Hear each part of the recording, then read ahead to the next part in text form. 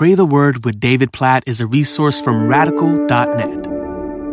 Ezekiel chapter 10, verse 18. Then the glory of the Lord went out from the threshold of the house and stood over the cherubim. So this chapter, Ezekiel chapter 10, records what's basically the beginning of the withdrawal of God's glory from the temple. The temple was this place where God had chosen and set up for his glory to dwell, his presence in a powerful way to dwell in the middle of his people. And with judgment coming upon Jerusalem, the temple is going to be destroyed. This picture of the glory of God in the middle of his people being withdrawn. When I read this, I realize in a fresh way that the one thing you and I need most today is the presence of God in all of his glory with us. We've seen this. Apart from God with us, we are hopeless. So realize that in a fresh way today. Apart from God with you, you are hopeless. Your greatest need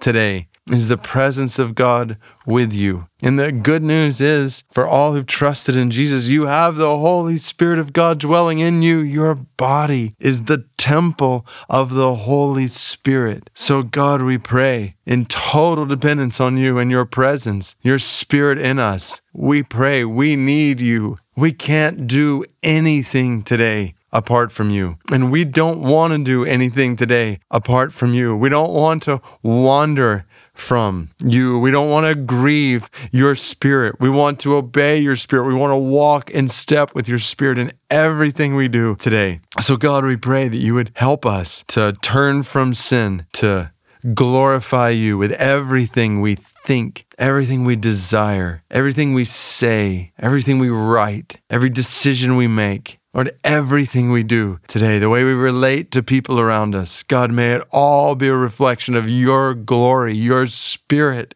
in us. And oh God, may your glory spread through us.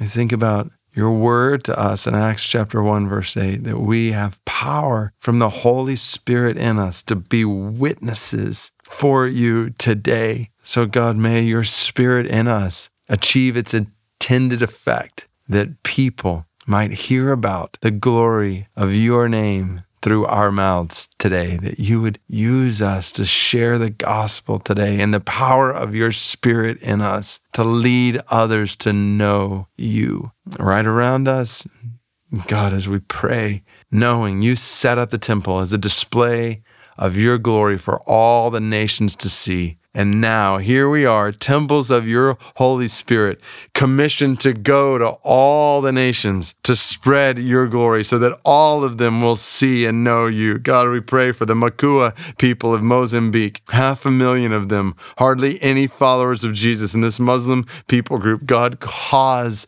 the Makua people to see you in your glory through temples of your Holy Spirit going and spreading the gospel to them. God, we praise you for your Spirit inside of us today. Help us to walk in step with your Spirit, follow the leadership of your Spirit as witnesses where we live and from where we live to the ends of the earth for the spread of your glory all over the world. In Jesus' name we pray, according to Ezekiel chapter 10.